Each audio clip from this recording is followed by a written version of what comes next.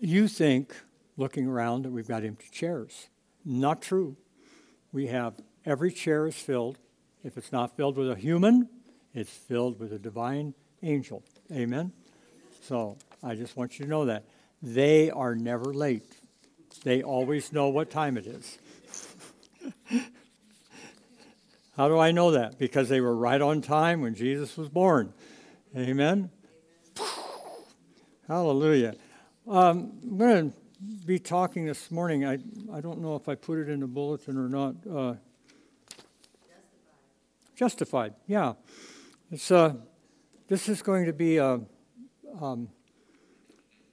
it's both a preaching and a teaching on justification, but it's going to be looking ahead to the work of Jesus on the cross of Calvary and his resurrection from death and the grave, and the immensity of the grace that is brought forth in justification.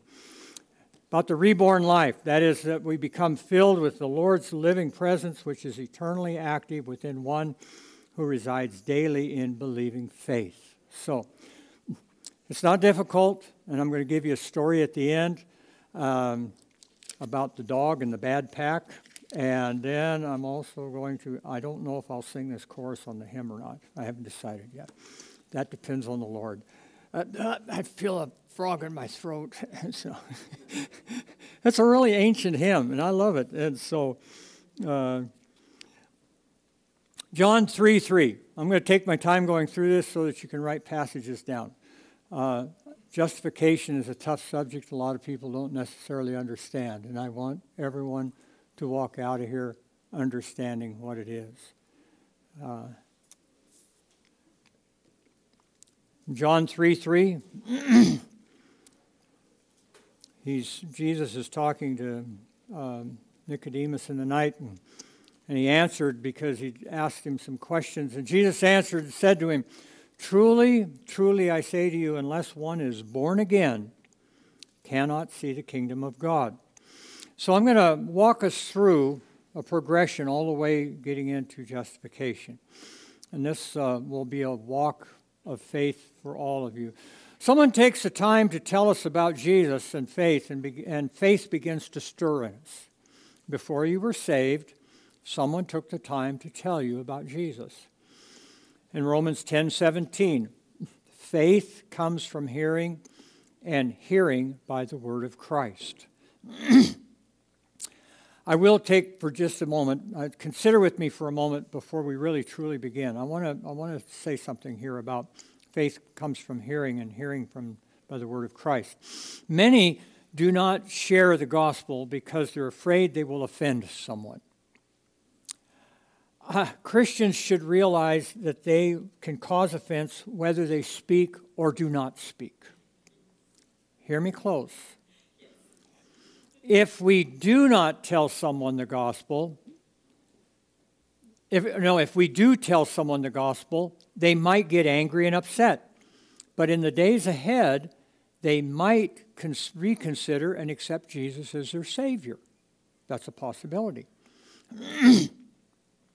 If we do not tell someone, and in the event no one else does either, then that individual goes to their death without salvation. And at the judgment, when the books are opened, they will cry out in great offense and eternal despair, "Did it not matter to anyone? Why didn't someone tell me about Jesus? Why did they give up on me?" I want you to know we are going to offend regardless of what takes place. It's better to speak up and put the burden on the individual and let them know that Jesus wants them to be saved. Let them decide. Don't decide for them, or there will be things said as someone is being sent to hell. Amen? Did not anyone care? To continue on then, going back to our main thing. Faith comes from hearing, and hearing by the word of Christ. So after much thought and prayer, we asked Jesus to be our Savior. And this is things that we did. So I'm going to go ahead and go through this as I wrote it. And we are reborn, made new. We begin to live in this new life that we've been given for this salvation we have come into is given to us in Jesus through the grace of God because of his immeasurable love. Ephesians 2:8, for by grace you have been saved through faith, and not of yourselves, it's a gift of God. Not of the works that we do. We can't buy salvation. We do not earn salvation. Such salvation is... My trifocals just went wacko. Such salvation in Jesus is a gracious gift of God. And so we have chosen to take this step of faith, and we believe. We've taken a step of faith and we believe and fully trust God's gift is real. And when this takes place, something within us changes. Galatians 2:20. I have been crucified with Christ. It is no longer I who live, but Christ lives in me. And the life which I now live in the flesh, I live by faith in the Son of God who loved me and declared himself and delivered himself up for me. Both passages in Ephesians 2:8 and in Galatians 2:20 speak of faith, an active, living, believing faith, such as we find described in Hebrews 11:1.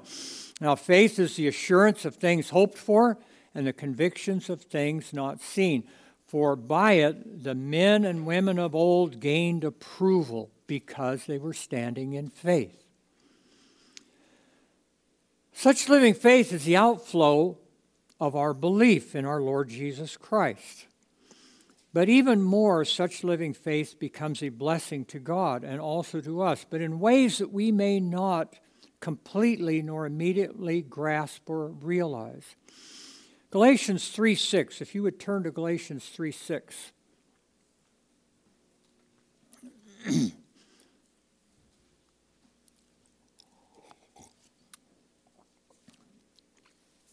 Galatians 3:6. And we're going to go down 6, 7, 8, and 9. So we see now, before we start, faith and belief. We come into belief, and then we come into faith. That's what we were doing this morning when we were praying for people for healing. The ones that were praying were believing that their prayers would make a difference, and so they stood in faith and began to pray. The ones that were receiving, the same thing. They believed that the prayers they were receiving would make a difference, so in faith they went ahead and asked for the prayers. This is what we're talking about. But I want to take you to another place on this, because Galatians 3:6, even so Abraham believed God, and it was reckoned, or some scriptures say imputed, and I will define this before we move on, to him as righteousness. That reckoned or imputed can be defined as attributed, accounted, considered. It is literally an accounting. It is when God says, they believe, I'm going to make an accounting note up here in my books that they believed, and now there's a difference. I'm going to come back to that in just a moment. Therefore, be sure that it is those who are of faith who are sons of Abraham.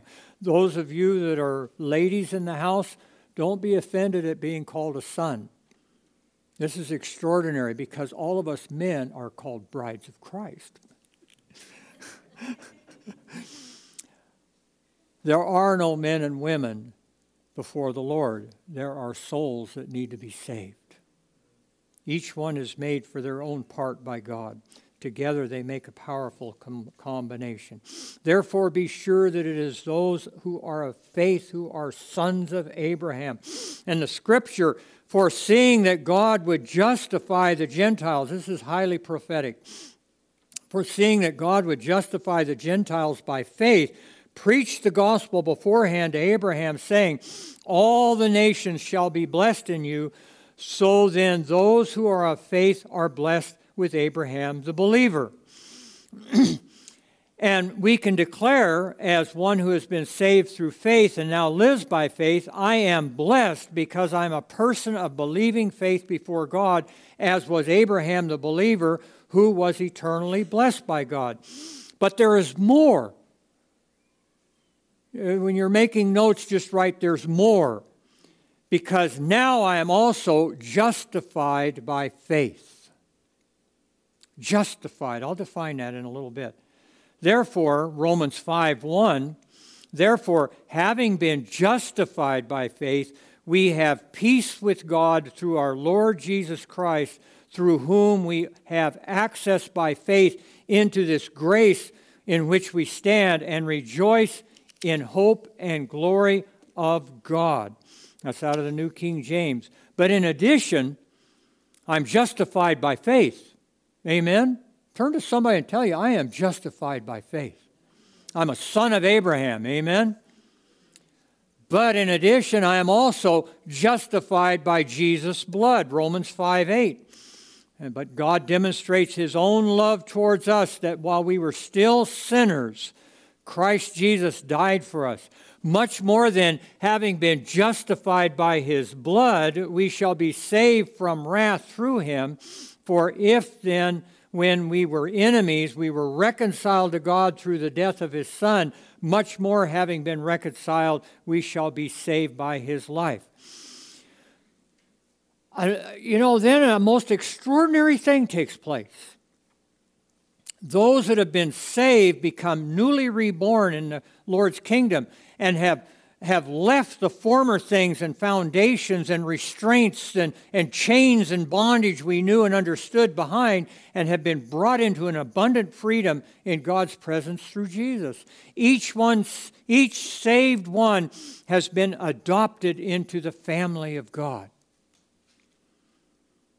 Romans 8:15 and following. Turn with me to Romans 8:15 and following.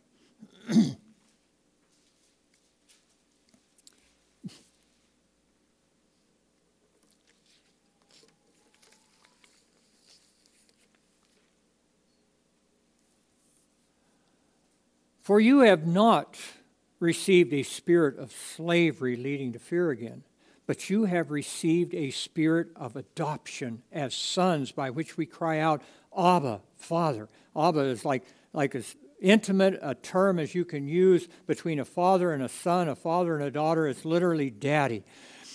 And the Spirit Himself testifies with our spirit that we are children of God, and if children, heirs also, heirs of God and fellow heirs with Christ, if indeed we suffer with Him, so that we may also be glorified with Him. So to kind of encapsulate what I've just gone through the last little bit, so as ones who in faith have become saved in Christ Jesus our Lord and Savior, we are justified before God due to our believing faith in Jesus.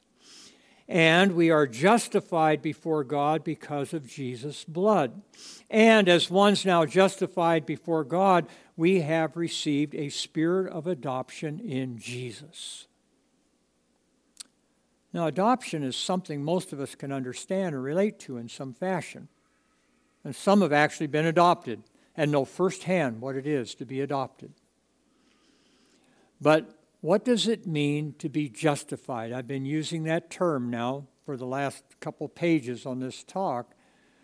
Justified by our believing faith and justified by Jesus' blood. What does it mean to be justified?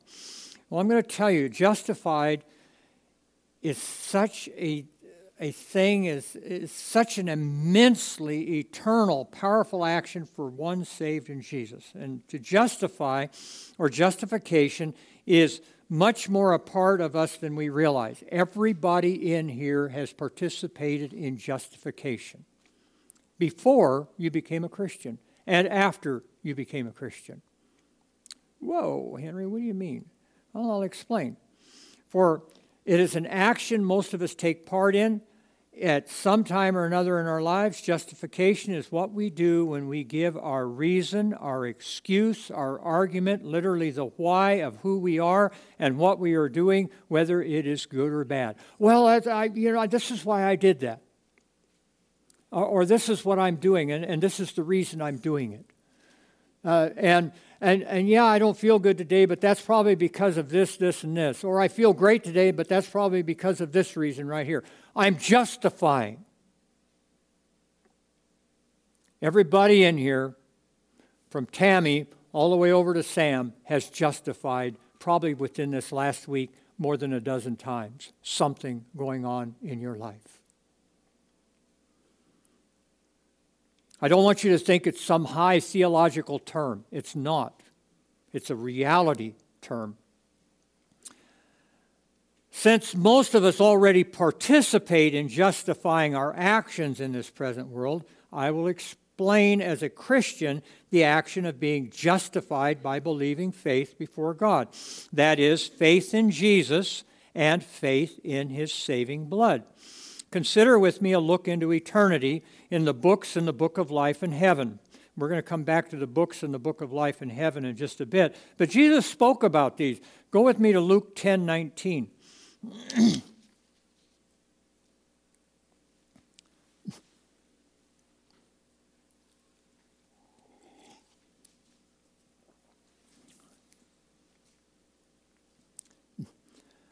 This applies to everybody in this place directly. Behold, I give you the authority to trample on serpents and scorpions and all over the power of the enemy, and nothing shall by any means hurt you.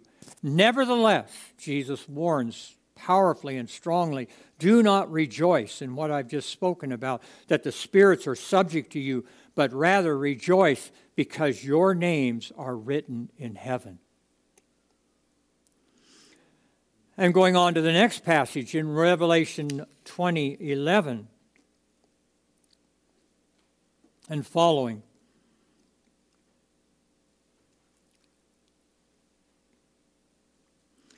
Then I saw a great white throne and him who sat upon it, from whose face the earth and heaven fled away, and there was found no place for them.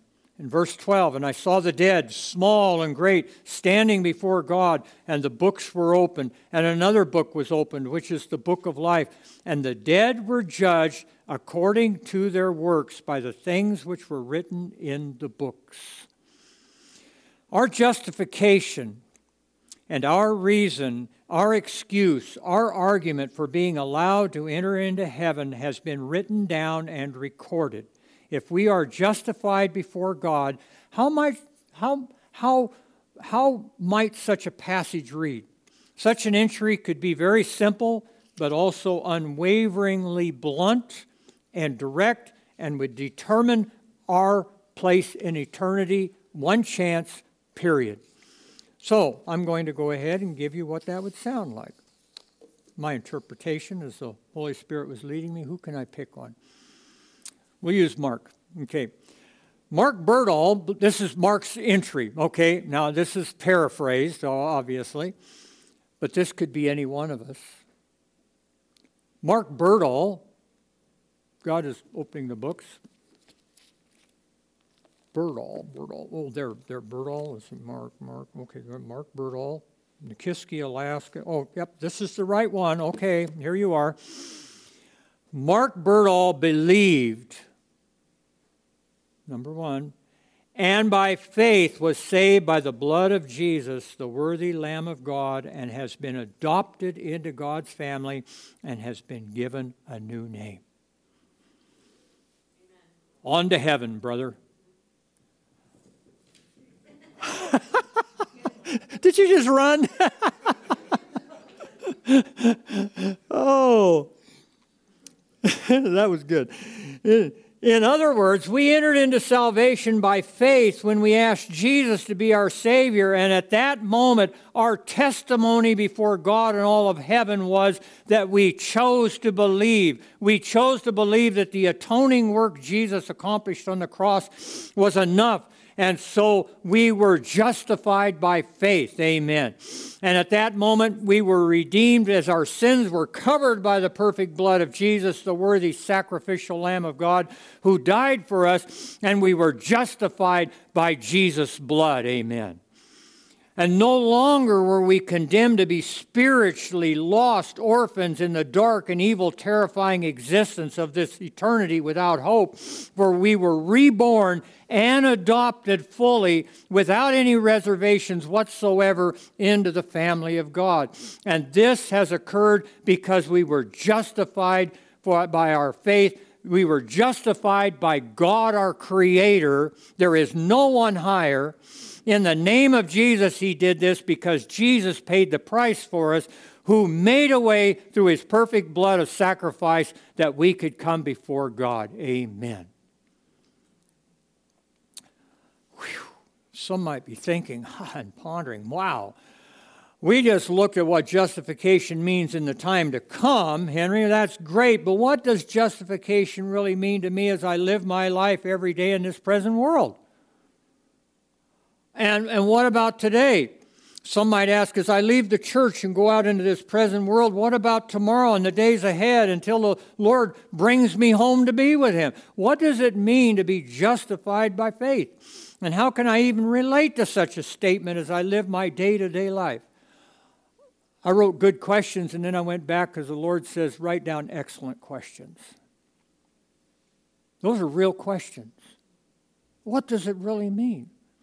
Well, before we begin, let's go ahead and take a look at a simple recap before we go into our day-to-day living existence of what we've discovered so far, so that we can be of one mind in our Lord Jesus Christ. To believe is considered righteousness.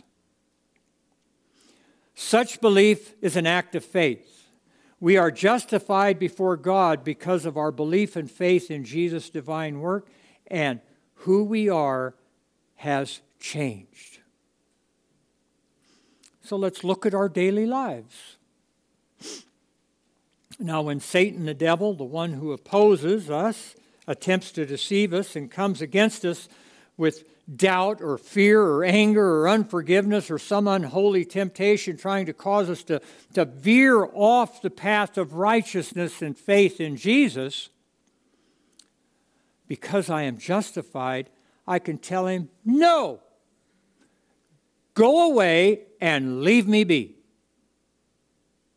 You go, well, that's not very complex. No, it's not.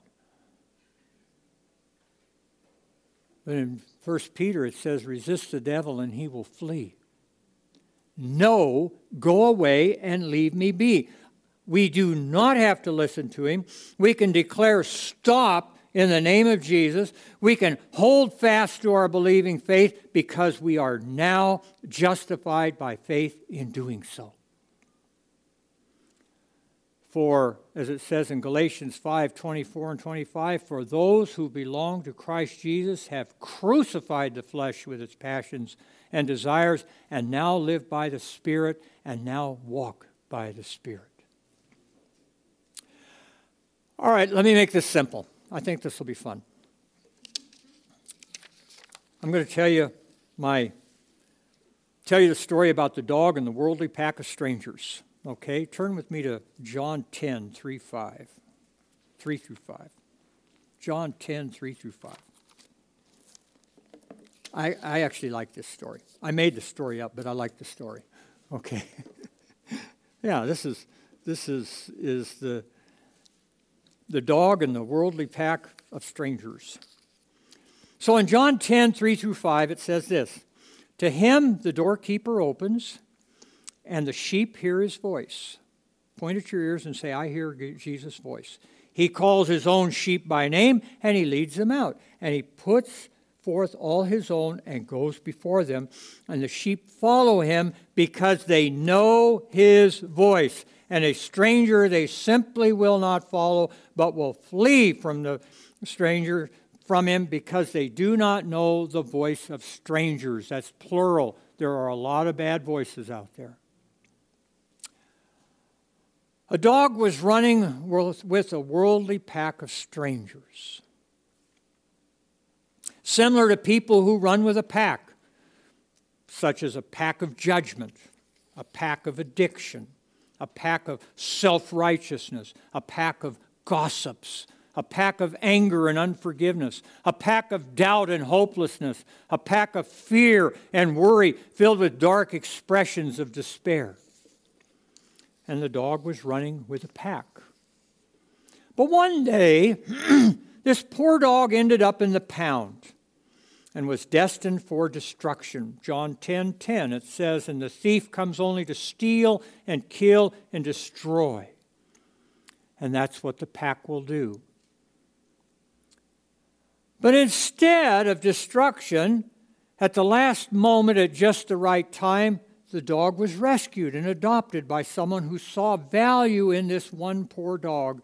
And so the dog was cleaned up, vaccinated, groomed, and given a collar and given a name, a new identity with an ID tag, his owner's name and address, and he was given a house to live in with a bed and daily food and water. And the dog now had someone who loved him, cared for him, watched out for him, and even more, the dog now had an advocate, that was his owner, who would tell anybody, hey, buzz off, bud. That dog belongs to me. I rescued him from the pound. Don't mess with him and don't touch him.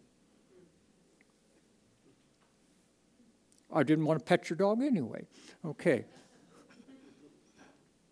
Now one day, the pack of strangers returned nearby and called out to the dog, hey, come on, let's go. Come run with us again. How does this dog answer? Well, they could take off and run with the pack of strangers again, and unfortunately there are many that do just such a thing. They fall off the path and begin to run again. But instead, this one answered their call with an emphatic, no! Absolutely no way am I going to run with you again. I'm new.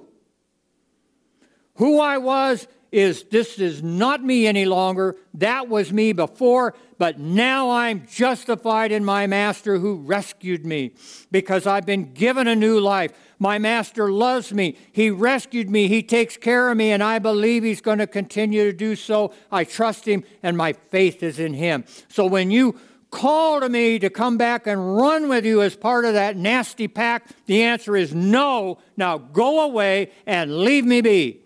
I'm going to stay here and serve my new master. I'm not going to be a slave again to the pack of strangers who do not care about me, who only take advantage of me. They only try to kill, steal, and destroy who I am. My faith and trust is in my master who loves me. I am justified by my decision. I am justified by my master, and I am not going to ever run with you again. Amen. That's the dog story. That's justification on a daily basis. I don't have to listen to the voice of Satan. I'm going to give you 3 as we get ready to close out of the Old Testament who demonstrate just such evidence of justification on a daily basis. Joseph, Genesis 39:6.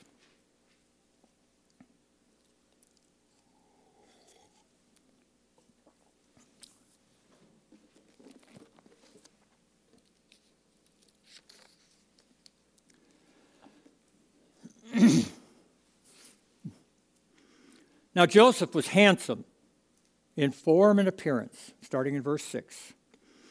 And that's unusual because they don't normally tell that somebody's handsome and stuff in the Bible, but they're making a point is that he was a good-looking guy, okay? And it came about that after these events that his master's wife looked with desire at Joseph, and she said, "Come, lie with me." But he refused and said to his master's wife, "Behold, with me here, my master does not concern himself with anything in the house, and he has put all things that he owns in my charge. There is no one greater in this house than I, and he has withheld nothing from me except you, because you are his wife. How then could I do this great evil and sin against God?" And as she spoke to Joseph day after day after day after day, he did not listen to her, the voice of strangers, to lie with her, beside her, or be with her. And now it happened one day that he went into the house to do his work, and none of the men in the household were there inside. She caught him by his garment, saying, "Lie with me." And he left and ran out of the house and left his garment in her hand and did not stop until he was outside.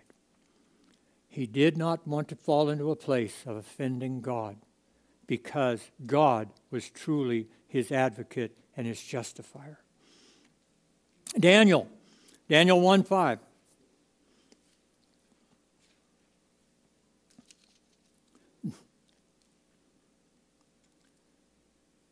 And then we'll jump down to Daniel 1:8. And the king appointed for them a daily provision of the king's delicacies and of the wine which he drank, and 3 years of training for them, so that at the end of that time they might serve before the king. But Daniel made up his mind he would not defile himself with the king's choice food or with the wine which he drank. So he sought permission from the commander of the officials that he might not defile himself. Now God granted Daniel favor and compassion in the sight of the commander of the officials. Oftentimes we think, I have no choice. I have to go through and do this, even though I don't want to. It's going to offend God. Not true, because God is our justifier, and right here we see that he completely changed the circumstances so that Daniel could go ahead and honor God. Amen. Ruth 1:14. Now Orpah is her mother-in-law, and both Orpah is her sister-in-law or relative in that. And their mother-in-law is, the husbands have died, and so the women are left alone, and so the conversation begins. They lifted up their voices and wept again, and Orpah kissed her mother-in-law, but Ruth clung to her mother-in-law, and Orpah left and went back, and so it says, and she said, "Look, your sister-in-law has gone back to her people and to her gods. Return after your sister-in-law." But Ruth had a different mind. And this is a powerful, powerful verse of dedication to God, not only to what is taking place with her mother-in-law and all that they've been through, but Ruth says this: "Entreat me not to leave you or to turn back from following you, for wherever you go, I will go, and wherever you lodge, I will lodge. Your people shall be my people, and your God shall be my God." This is such a powerful passage that she was actually in the lineage of our Lord Jesus Christ, because she's expressing a faith that is justified by God himself. Galatians 3:11, "The righteous person shall live by faith." Romans 5:1, "And the righteous person shall be justified by their faith." We can live out our faith. We can live out this faith that we now have, justified that our actions are pleasing to God. We do not have to be any longer who the world would have us to be. I'm going to repeat that. We do not have to be any longer who the world would have us to be. We can become and be who God meant us to be, a reborn, blood-bought son or daughter of the living God, saved and justified fully in Christ Jesus our Lord. Amen. So the chorus to the hymn, "One Day When Heaven Was Filled with His Praises," I don't think I should sing, but I will go ahead. Oh, I'm tempted. Yeah, right. "Living He loved me, dying He saved me, buried He carried my sins far away, rising He justified freely forever. One day He's coming, oh glorious day." Amen. That's the prayer. Our Lord is coming back, and He is justifying us. Amen? Amen. Hallelujah. Turn to somebody next to you and say, "I'm so glad we are justified in our Lord Jesus Christ." Amen.